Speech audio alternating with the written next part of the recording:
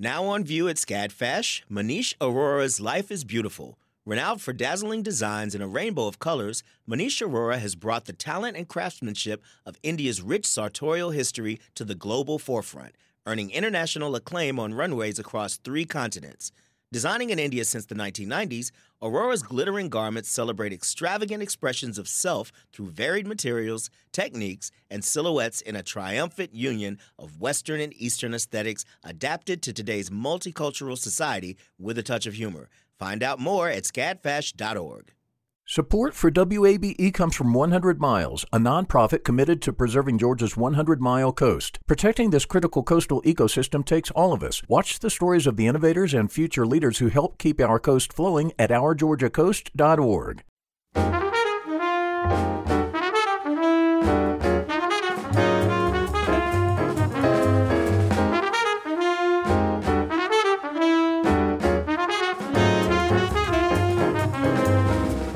From WABE in Atlanta, this is City Lights. I'm Lois Reitzes. Thank you for listening. We're sounding the trumpets today. Paul Merkello is the principal trumpeter of the Montreal Symphony Orchestra and tours internationally as a concert soloist. His latest recording is the Enlightened Trumpet. Later in the hour, we'll listen to some examples and learn more about this sparkling music. First, let's preview a new movie with Brian Tyree Henry in the lead role. I am locked out of my apartment. I repeat, I'm locked out of my apartment. Man down, call me back. And my keys are right there, right there. Okay, I'm gonna need to see some ID. My license is in my apartment. No one's got keys for you? No. You just moved in? I've lived here for 3 years. Weird. I've never seen you before. Hey, it's Charles from 2 floors down. Who? Your fellow building inhabitant, Charles? Isha's ex? In The Outside Story, the lead character, played by Brian Tyree Henry, learns that to understand what's inside of us, we must go outside. The movie is a highlight of the Atlanta Film Festival and will screen tonight at Pullman Yard. Casimir Noskowski wrote and directed The Outside Story. He joins us now via Zoom. Casimir, welcome to City Lights.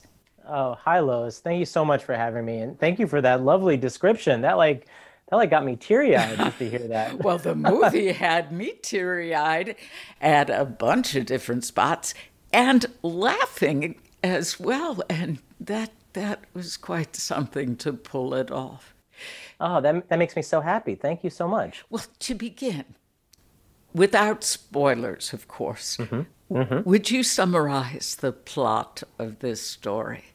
Sure. The Outside Story, as you said, stars Brian Tyree Henry, and he plays an introverted, heartbroken video editor who, on a day when he wants to be really wallowing in self-pity and just staying in his house and just locking himself down before it was cool, he winds up locking himself out of his apartment. One of the simplest problems that's probably happened to all of us in one, way or another, and is basically forced onto a little bit of a Brooklyn odyssey around his block, and is forced to meet his neighbors that he's previously avoided, meet his community, see his surroundings, and discover all the life that he's taken for granted. And that's really what it is. It's about, a simple problem that kind of unfolds and unfolds and unfolds, and we watch someone deal with the choices that he's made in his life and figure out, the main part about his there's a relationship that may have, imploded, and him kind of seeing it in a new light, getting a new perspective, perhaps, because of this situation that he's in. So I think I'm always so tempted to go into spoilers, but You're right. Let's stay vague for now. So I think that sums it up. Yes, we want viewers to be surprised, and I think they will be delighted too. What first gave you the idea for this story? Well, I've been making short films and documentaries for a long time, and I live in New York City. I've always lived in New York City, and my documentaries are usually about very kind of simple kind of premises about the things in my life that I notice and that I realize I've been taking for granted. And I've made films about the local corner store called Bodega. I've made films about baseball stadiums, going to a baseball game, films about people I meet in the city. And I think I wanted to, I'd always wanted to make a feature. And I was inspired to kind of look at that, create a character that is forced to re-examine how he looks at the world. You know, how we all, in our human instinct, we all take things for granted. You kind of have to do it to survive. You can't really stop and wonder at the world every time you're on your way to work. But at the same time, I think a lot, we lose things. We miss things that are right next to us that are really worth noticing. So with all that in mind, I tried to think of what would be the greatest way to get a character into that frame of mind. And I just thought, I've never seen a movie about someone locking themselves out. And I've always kind of loved movies that have that seem on the face to have simple premises and then unfold into something more intricate and kind of in the flow of life that become kind of more complicated. And so I just thought that was a really nice way. When I've actually been locked out many times, I'm sorry to admit. And every time I've been locked out, I've found it a really kind of, while it's very annoying, it is also usually a poetic kind of disruption to your routine. We fall into routines so easily. And so when I've been locked out, I just thought of those times. I would get inspired. I would look at it and say, this would make a great movie because look at me, I'm sitting on my stoop. I don't have my shoes on. These people are walking by. Some people are being super kind to me, strangers, letting me use their phone or, letting me climb out on their fire escape. And I just thought it was really a great little framework. Also, I wanted to kind of show a side of New York that I don't feel like is seen in the movies too often. I'm sure there are times when it is, but show a kind of rich tapestry of characters that of the New York that I know. That's kind of, more interesting and more complicated than I think your normal New York big film, if you will. So I'd say those were some of the premises that kind of got me started. Well, the film has beautiful shots of Brooklyn, and you do not use a heavy hand in conveying the complexities of New York life. And yet, you also bring out the kindness that exists in uniquely New York situations. The characters whom we meet, such as the police officer giving the parking tickets and the delivery guy who is something of a philosopher and questions what's wrong with tipping, But I think that in many ways, New York itself feels like a character. Was that intentional? Absolutely. I would say that I did want to show New York, illustrate New York. And again, I grew up in New York. I've lived in Manhattan and Brooklyn all my life. And I'm always, when I see a New York film, I love New York films. There's so many of them that are wonderful. But I always feel like films go kind of broad. They don't go into that. They don't drill down into really exactly what you're talking about. The kindnesses, the little details, the shocks, the little, it's all, I feel like there's a kind of archetypal understanding of New York that's out there in Hollywood, in film. And I do think that there are many movies that do get into the nitty gritty, but then to get into the nitty gritty without necessarily getting into the like depressing, frustrating, even violent parts of New York, but actually to like really just look at like normal everyday life on the block. I mean, I think because of my documentary background, I've always been fascinated by making everyday life poetic, that there is, or I should say, there is poetry in everyday life, and it can be so compelling. And that if you can kind of really bring that to the screen, I just always find that a really interesting thing to see, and usually very inspiring.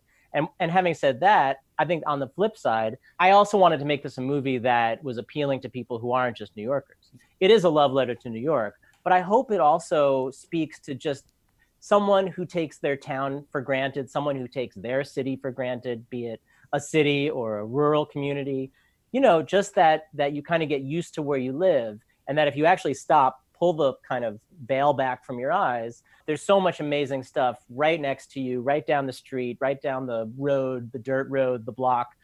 So I was really trying to be kind of universal while at the same time using what I know, which is New York City. Charles, the film's protagonist, played by Brian Tyree Henry, writes eulogies for celebrities who aren't dead yet. And he is also a documentarian. We're a little bit autobiographical here. What's the inspiration for Charles? Well, I think that, again, I am someone who's been very trained to use what you know. My parents are artists. My father was a painter. My mother is a sculptor and a painter, and, abstract artists, but they still kind of mine their life. And so I definitely have mined my life for this character in this film. Like, I think it makes sense. Those are the things you know the best. And I am someone, speaking to Charles's job, I am someone who has edited in memoriams for celebrities who aren't dead yet. I used to work at AMC, and it wasn't my only job, but that was one of the main things we would do, is they would have these kind of pre-made obituary videos.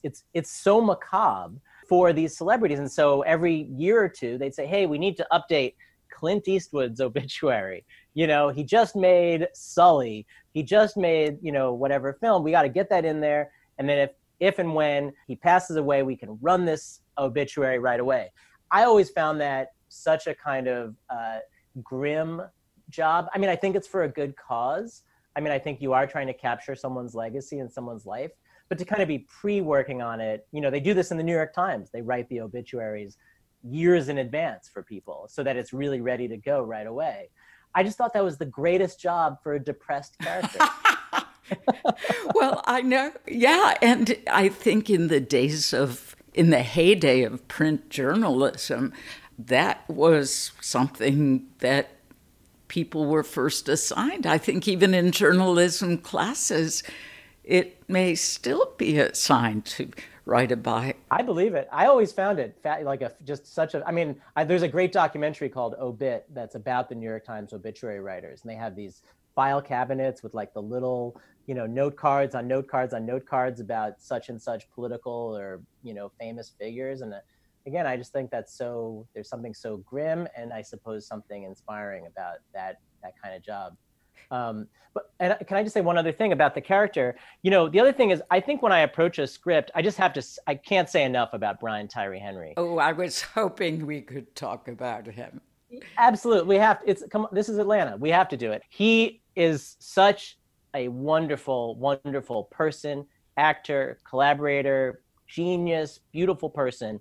And I have to say that I love working with actors. It's probably my favorite part of directing this film, of directing in general. And this character, yes, there are things that come from my life, but I really wanted to work with an actor who would make this character their own completely. I'm not a director who you need to fit my parameters. It's very much the other way around. I want to give you some general ideas. I want to give you some general themes and lines, but I want you to really make it your own. And Brian Tyree Henry was the quintessential elevation of a character.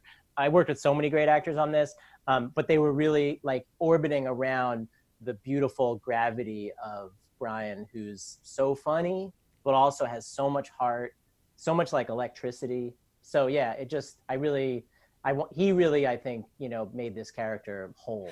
Oh, well, it comes through, all of those qualities come through brilliantly. And I thought, even before I watched the film, I thought it was so welcome to see that Brian Tyree Henry had a lead role and a romantic role at that. And when I saw him in If Beale Street Could Talk, I was astonished by his range. And all of that comes out, you know, the full spectrum from his comic talent to the pathos. It all comes out in The Outside Story. Oh, thank you. I mean, thank you on his behalf. He's amazing. I mean, I really can't say enough about what a wonderful actor he is. Atlanta is really probably my favorite TV show, and he's so great in Atlanta. He's so kind of, you know, with a kind of laid back kind of feeling to his character, someone who goes with the flow, but at the same time, there is so much like drama within him that is like just like radiating out from him. And it really was, look, all directors say this, they're lucky to work with such and such actor. I really cannot like express how much gratitude I have that he, you know, that he is blowing up. He's in everything right now. And the fact that he was able to do this film, you know, he's in every shot pretty much. He's in every scene, you know. It was such a kind of undertaking of his and just so inspiring to be around him. I love him. He was amazing. Let's talk about the other characters. And I should add, the entire cast is very strong. The neighborhood police officer Z. Slater, she exhibits a surprising amount of depth. What was your inspiration for her character? Wow. I mean, Sunita Mani, you know, just another wonderful, like, just made that character something, you know, really three-dimensional. Also really, she changed that character in a way that I loved, where I pictured her as a kind of like almost like a angrier kind of presence who then softens. And she actually made her this kind of dry wit who's really just like enjoying giving tickets and really hates the New York City drivers and the entitlement that they have. And I love how she, you know, really enhanced Slater and made Slater into someone who I think is like so compelling. My inspiration really was that when you're making a film about your block or your street, you know, you're looking around for the institutions, the fixtures that, again, you deal with every day, but maybe you don't really notice. So I have a car in New York City, I'm ashamed to admit, and I have to deal with alternate side of the street parking. And I often think of the parking cops as antagonists, people who are just out there to hurt me, to give me that ticket. But of course, they're human beings. Come on. And they're regular people. And I guess I wanted to make a character that starts out as this antagonist, that then becomes an ally, but not without, you know, some surprising complications to it. And so I think it just was a natural fit to have a parking cop, someone who everyone hates, just show us just like a little bit more of the depth of who they are. And I think hopefully if they become an ally, that it's a bit of a surprise, a bit out of left field that they become one, because they're in such a, you know, frustrating position to begin with. Writer and director Casimir Noskowski, talking about his film, The Outside Story. We'll return with more of this interview after a short break. You're tuned to WABE Atlanta. The field of mental health counseling is growing rapidly, and Richmont Graduate University can equip you with everything you need as a licensed professional counselor while integrating your faith into your clinical practice. Programs are offered in Atlanta, Chattanooga, and online. Apply today at richmont.edu. That's RICHMONT.edu. You love free, and at Ameris Bank, so do we. That's why we're proud to offer worry-free, hassle-free Ameris Bank free checking. Manage your money your way with convenient access to digital, mobile, and telephone banking, all with no monthly service fee or minimum balance requirements. At Ameris Bank, we're with you. For more information or to open an account, visit our local bankers in person or online at amerisbank.com/free checking. Other fees such as overdraft fees may apply. Ameris Bank, member FDIC, equal housing lender. Let's get back to my conversation with the writer and director Casimir Naskowski about his new movie, The Outside Story. Brian Tyree Henry plays Charles, who learns to connect with people and life around him after he's locked out of his apartment. Charles's bond with a young girl, his neighbor who lives downstairs, Elena, that friendship is very touching.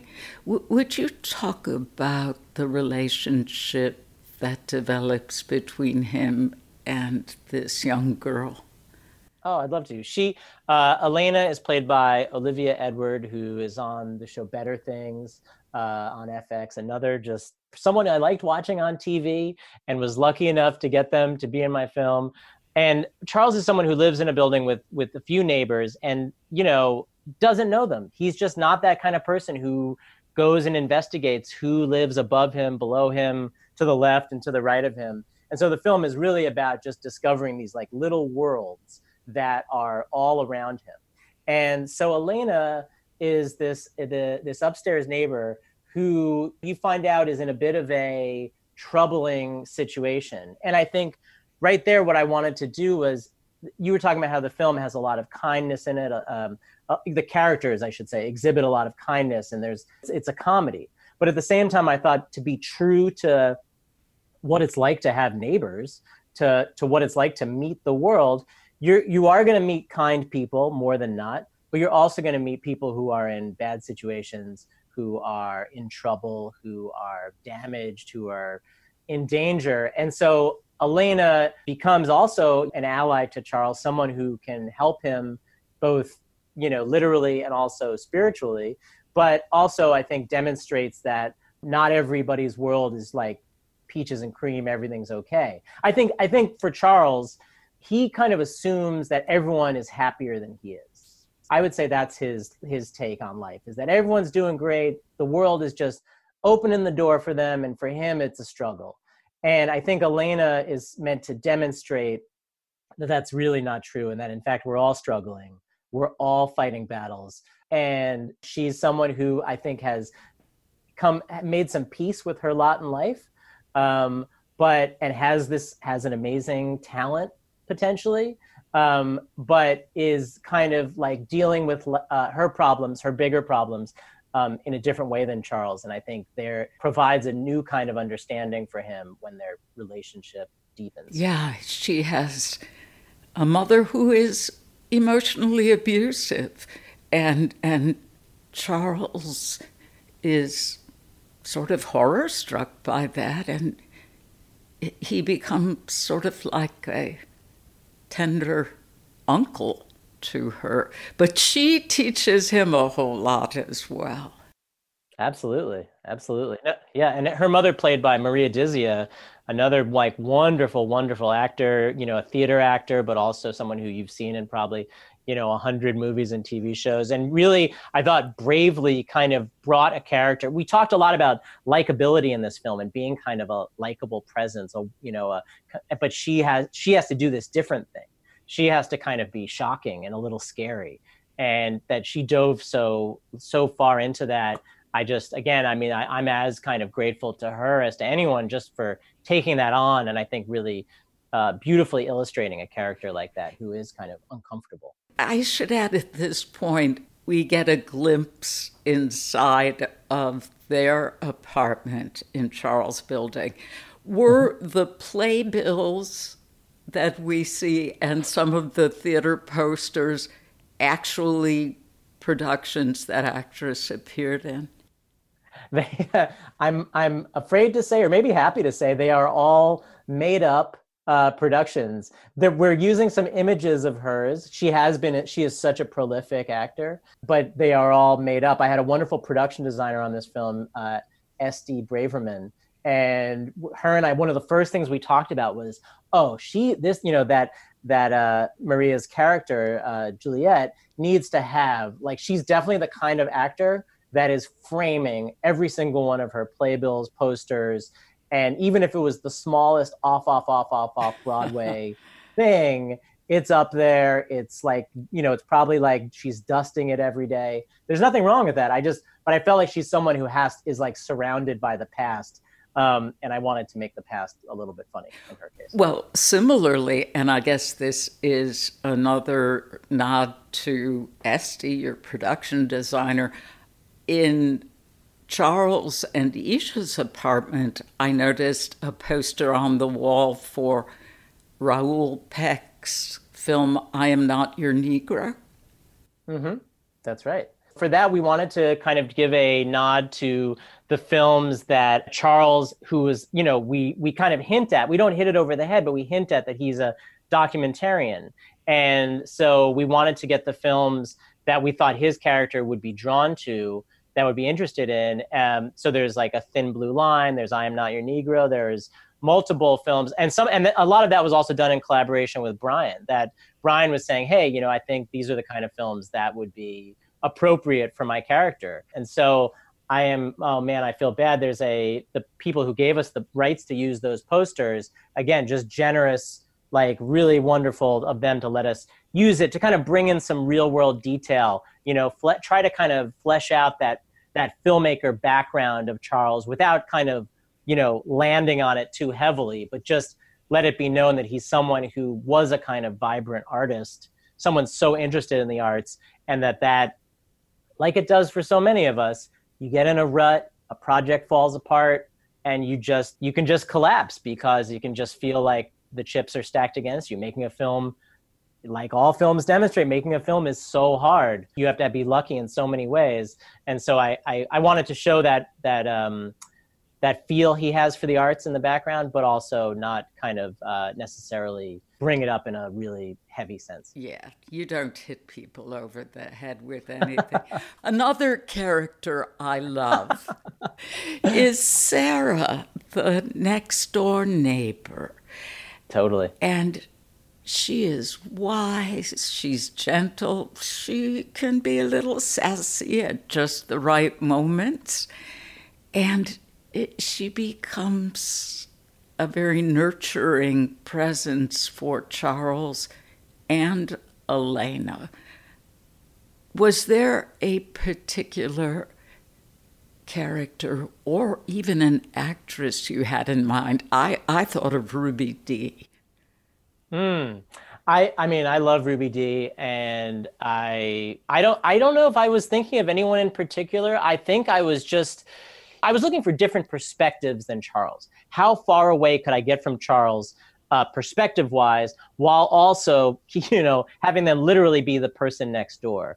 And so that Sarah is played wonderfully by Linda Gravett, who is really someone we discovered in the casting process. My great casting director, Stephanie Holbrook, turned me on to her. And I think she just was someone who, I loved her style. She just showed up. She's smoking cigarettes. She's telling us great stories about doing films in the past. She was like a dancer in The Wiz. Oh my! She's really a character herself. And I wanted someone who could, I think, be kind. And you think of her, when you first meet her, she's just this sweet presence. But that when you get to know her, you find that she has this kind of very down to earth approach. Her husband, I guess I shouldn't give things away, but she's someone who has had some loss recently in her life, and that she's kind of, the way she at least is showing it outwardly is that it's all just a part of life. It doesn't mean that the world is stacked against her like perhaps Charles is feeling, but in fact, she's just someone who goes with the flow of life. At the same time, she also wants to take command of her destiny. And so, as you'll see, there's this whole online dating situation.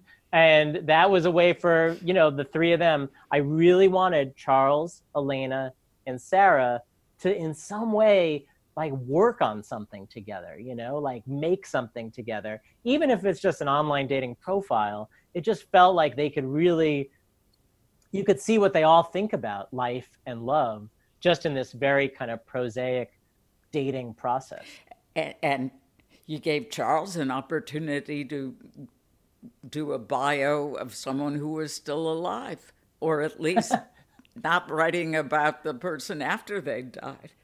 Oh, that is so well put. You're so right. It's like, right. He's like, you know, he's this obsessive character. He obsesses about celebrities and their, you know, how to kind of capture them. And now he can use that power to, you know, capture the essence of this woman that he's really just met and really kind of like make her a profile that hopefully yields some great results and lets her find some love. The interior of Sarah's apartment is elegant. She has a lovely grand piano, and Elena wants to play for Sarah and Charles. And what she plays is astonishing. I was hoping you would talk about the music in the film, because not only whoever played Sarah's part on the piano, but the electronic music and the use of music is very effective. Oh, thank you. Oh man, that makes me so happy. There's a lot of people to thank here, but I'll say that my composer, Alexander Trimpe, did all the original score, the kind of the score you hear throughout the film. And him and I talked about something, you know, we were constantly trying to like thread this needle where we wanted music that kind of kept the urgency going, but also had a sweetness, but also had a coolness. I mean, I think in all parts of the film, not just the music, I was trying to avoid sentimentality. Now, that doesn't mean that there isn't sentiment in the film. There isn't kind of, you know, moments where hopefully real heart kind of is exuded. But I didn't want music that was like maudlin or too cheerful. And so again, you're kind of always trying to strike this balance. And I think we thought that electronic, synthy music with some real instruments that are grounded in it would really kind of have that perfect sweet spot that I hopefully we achieved. I think to Alex's credit, he was also always trying to kind of have themes pay each other off. I'm sure obviously composers probably do this in lots of films, but he was really like almost building like a map of music. And so when he knew that there was going to be this big piano scene, he started to kind of build in little piano parts that kind of, you know, again, unconsciously, hopefully, you feel like it's building up. It's suggesting that Elena is going to hopefully demonstrate that side of her character and show off that piano. In terms of the actual piano performance, the funny thing about that, I don't know if this is getting too far into the weeds. No, get into the weeds. Let's get in the weeds. Yeah. We originally had a Prokofiev track in there, Prokofiev piano piece that I really love. And unfortunately, we couldn't afford it. We ended up not being able to afford it. And again, I hope that's not too gauche to say, but we were a small indie film. I think we thought that everyone would take pity on us. But look, I understand it's a beloved piece.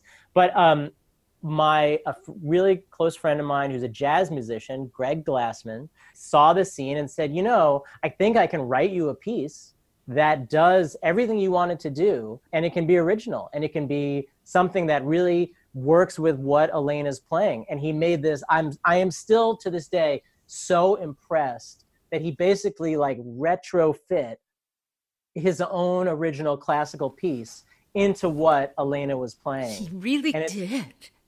And it's amazing. I mean, it's like it's landing exactly. I mean, I guess it also goes credit to my sound editor, credit to my editor, like for really making it line up in a way. I mean, and also credit to Olivia Edward, who plays Elena, who really also studied that piece and told me when we were having her play it, she's like, look, I can kind of look like I'm playing it, but I hate to tell you this, my fingers don't actually reach far enough to play the chords that Prokofiev is suggesting need to be played. So in the end, it takes a village, as they say.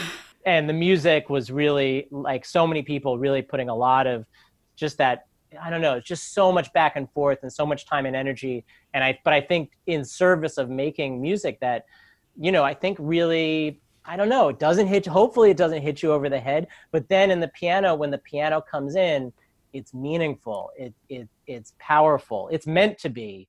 And I think also shocking that not shocking like scary, but shocking that this little girl has this within her. Yes. I guess. And okay, Casimir, if you will indulge me, my background is in music. And when the character of Elena begins to play, I thought, that's the movement Montagues and Capulets from Prokofiev's Romeo and Juliet. You know, right. Ba-dum, ba-dum, ba-dum. And then I thought, oh, no, wait, no, it's not. So, wow, your friend did an amazing job of channeling Prokofiev, Shostakovich, and making it entirely his and Elena's own. Yeah, no, we were definitely inspired by that music, like for sure. We love, Prokofiev, but yeah, it was really meant to create like its own original piece, but definitely like with like inspiration from that music for sure. Before we go, I know that this was filmed before the pandemic, yet so much of it resonates now that we are indoors, that it's difficult to go outside, much less get outside of ourselves. Has COVID given the outside story yet another layer? Man, it's something I've certainly been thinking a lot about over the last 6 months. I mean, it's impossible not to. The fact is, like, when you set out to make a feature film, you are making something that in a way is going to do a strange kind of time travel. You are making something, it's going to take you probably 2 years to make. So the world that when you're shooting it is one way, and the world when the film comes out is invariably going to be a different way. In this case, it is like that to the 100 millionth power. The world just changed so drastically. And I don't think any of us were prepared for what that would mean with this film. But I think when you're in a situation like this pandemic, not that any of us have ever really been in that situation before, you do look for some silver linings. You do try to find ways to take something out of the experience we're having. So I'm curious to see how people react to it, especially in regards to the pandemic, in regards to COVID. I like to believe that it does add another layer, that we're all right now. I was talking earlier about how the film has a lot to do with how we take the world for granted, and how when we kind of open up to it and let the world in, it really almost every time is going to be inspiring. It's going to be energizing. Right now, I would say because of the pandemic, I know I can just speak for myself. I certainly have realized how much more I took for granted, and how much of normal life I miss. I miss walking to the store without thinking about it. I miss going to the movies. I miss chatting with a neighbor on my stoop. All those things that are in this film. And so I hope the film resonates in that way, in that kind of illustration, that Charles's experience as he's kind of realizing the value of the world right outside his. I think we are all kind of going through that. We are all realizing the value of the world right around us. And actually, in fact, probably the way a lot of us are dealing with the pandemic is kind of dealing with the people who are right around us right now, and getting to know them maybe more intimately than we probably ever thought we would. And so I think that also was something of, a mission in the film, kind of getting into the details of Sarah's life, Elena's life, Slater's life, seeing this in a detailed, up close way that I do think we are all seeing it in the pandemic. And then I guess last thing is, it's just the echo is just so wild to me. This is a guy who's outside, desperate to get back inside. And we ourselves as a species are now inside. And I would say all of us are desperate to get back outside. So just that echo is like fascinating to me. And I'm so happy that the film, I also didn't even know if the film was going to be able to come out in the pandemic. And just the fact that it can come out, that it can be seen at big screens, like at the Atlanta Film Festival, like in a drive-in, like we're discovering these new ways to see things, to interact. So I don't know. I could go on and on. I do think there's a lot there thematically that, really dovetails with the situation that we're in. And I would never have guessed in a million years that would be the case when we were making this film. Is it your dad's name that appears at the end, the dedication? Yes, that is my father. Yeah, he passed away last year. What a beautiful tribute to him. Thank you very much. Yeah, he was someone who I relied on a lot for advice with making this film, and luckily he got to see a cut before he passed away. So, oh, good.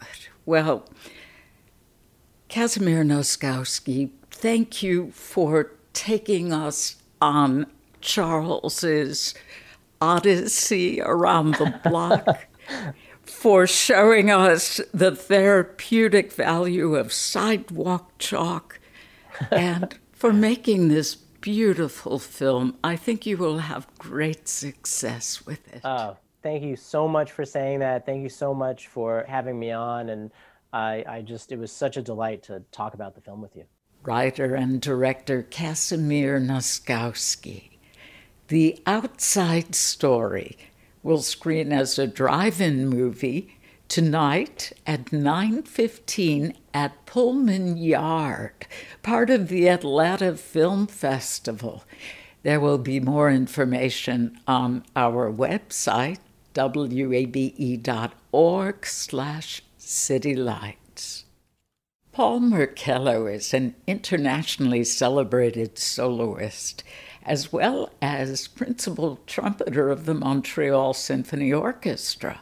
His new album, The Enlightened Trumpet, is a collection of works written during the 18th and early 19th century, the Age of Enlightenment. I spoke with Paul Merkello back in January when he was in town teaching master classes at Kennesaw State and performing on tour. Here, he talks about the versatility of the trumpet. The flexibility of the instrument, it's so diverse. We're able to cross over from jazz into classical. And obviously those are technically and musically very, very different approaches. So the instrument's role, it's a very upfront instrument. Obviously, it projects very well. And we have this repertoire from the Age of Enlightenment that really features the virtuosity and the clean, crystal clear sound of that era, of the classical and also of the Baroque era, actually. Yes, and we have some examples from your new recording from The Enlightened Trumpet. I'm not going to go chronologically. We're going to start with the Haydn, with the classical era, just to give an idea of your role in the first movement.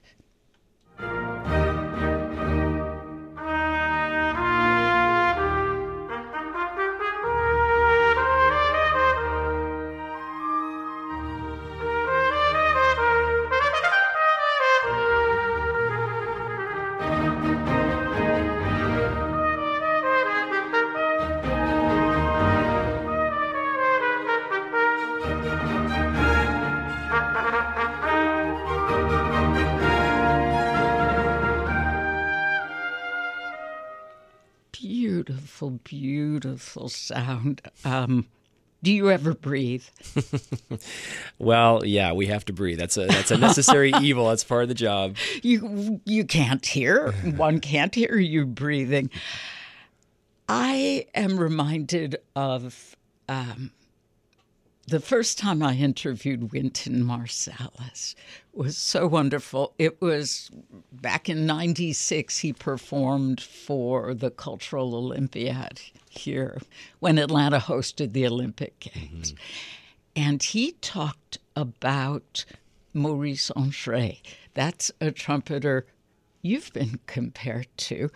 As we said, in the classical world, we can't rattle off lists of dozens of virtuoso trumpeters' names, but Maurice Andre was center stage and really brought to a wide listening audience the potential and the marvelous sound of the classical trumpet. Wynton Marsalis told me that he used to play on street corners in New Orleans. I mean, he was 12 years old. And there was one man in particular who loved listening to him play and asked Wynton Marsalis if he had ever heard of Maurice Andre. And Marsalis said no. And this man who lived nearby came back the next day and brought him some LPs. And after listening to those LPs and reading about Maurice Andre being from this poor coal miners' family in France, that he said, if Andre could become a classical trumpeter, so could he. Mm. And that was how Maurice Andre changed his life. Mm. And that man who obviously recognized something in the 12-year-old Wynton Marsalis. What does it take, if you could explain for a curious but maybe not educated musical listener, what does it take to be a trumpet virtuoso?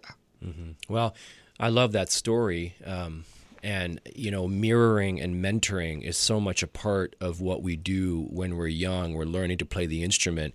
And we need to hear, recordings and also live performances to understand that, my instrument is actually capable of doing that. Someone is actually capable of making that incredible sound. And for me, legacy is really, really important. The people like Maurice Andre and Wynton and Håkan Hardenberger and Timofey Dokshitzer and many others who are out there representing the instrument, ambassadors to the instrument on both sides, classical and jazz. For me, growing up, that mirroring or mentoring by listening to recordings and trying to imitate all the great qualities in those recordings, I definitely wouldn't be the player I am today had I not done that. So the role of, I think, my role now is to try to pass that on, I feel, to the next generation, to the younger generation.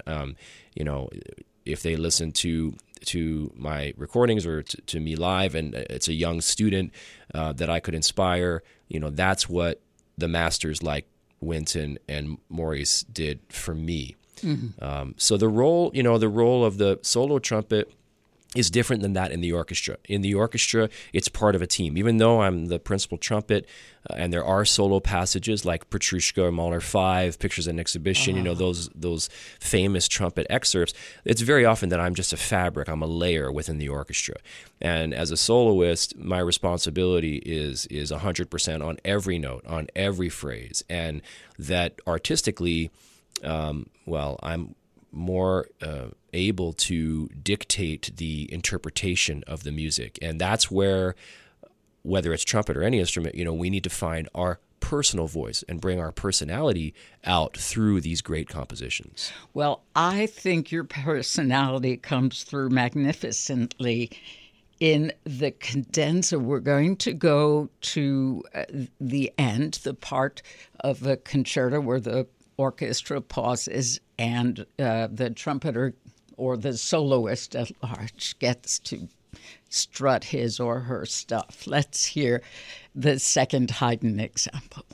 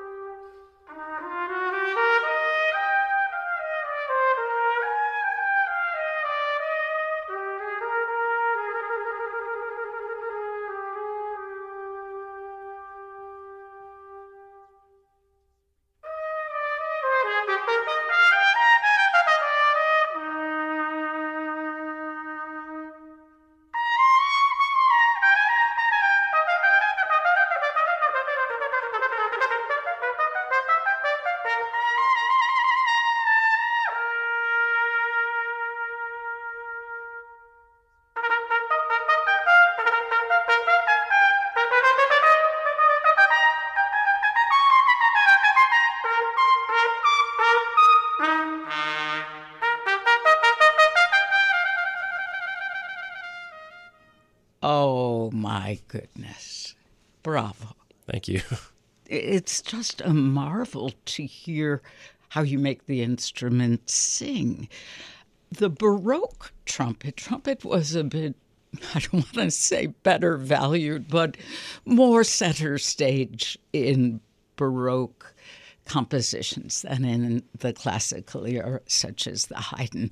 Let's hear a portion, your entrance in the second movement of this concerto for trumpet by Telemann.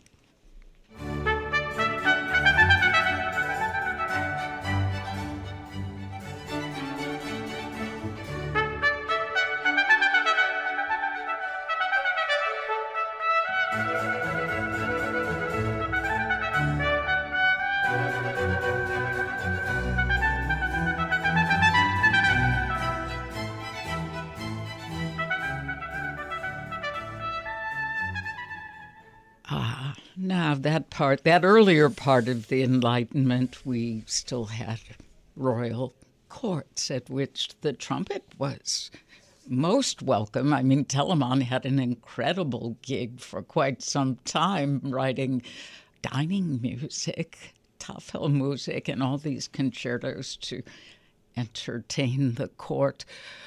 What is it about the Baroque trumpet that distinguishes it from the later music? Well, that's a great question. So, the natural trumpet or the Baroque trumpet, it started with, it's just a long tubing with a bell, and it had no holes or valves, as we know. And so the harmonics in the upper register, the extreme upper register, were very close so that you could get all the notes of a scale. So when you listen to any work by Bach, the Brandenburg Concerto No. 2, or any of the great cantatas, the trumpet parts are so extremely high. They're very, very challenging to play. And nowadays we play it on a modern piccolo trumpet. People also play it traditionally in the natural, but I personally play it on the modern piccolo. And the Age of Enlightenment, the CD that I made here, was to present also this new trumpet that was developed by Anton Weidinger at that time. And it started with keys like you would see on a saxophone. Mm-hmm. And it could create a full chromatic scale in the lower register that had never been done before. And then that developed into a keyed trumpet, of which Haydn wanted to feature. And then similarly, Hummel was inspired by that. And so Hummel also wrote another concerto that, featured that kind of chromaticism. It gave us a sense of, I would say, more expressive qualities in the trumpet and a more romantic sensibility, even though we were in that classical era. Paul Merkello is an internationally celebrated soloist and principal trumpeter of the Montreal Symphony Orchestra. His latest album, The Enlightened Trumpet, is available now on iTunes and Spotify. You've been listening to City Lights, WABE's daily exploration of arts and culture. We'll be back tomorrow morning at 11. Our producers are Summer Evans and Ryan McFadden. Kevin Rinker is our engineer, and I'm Lois Reitzes. I would love it if you'd follow me on Twitter at LOISREITZES. Thanks for listening to 90.1 WABE Atlanta. Hi, it's Terry Gross, the host of Fresh Air. We bring you in-depth, long-form interviews with actors, directors, musicians, authors, journalists, and more. Listen to our Peabody Award-winning Fresh Air podcast from WHYY and NPR. Have you donated to WABE yet? I know you've heard us talking about why it's important, but it doesn't have to be this big decision. You can give at whatever amount fits your budget. It can be a spur-of-the-moment thing. You already get so much out of public radio, so just go for it. Visit WABE.org/donate and become a member right now. And thank you.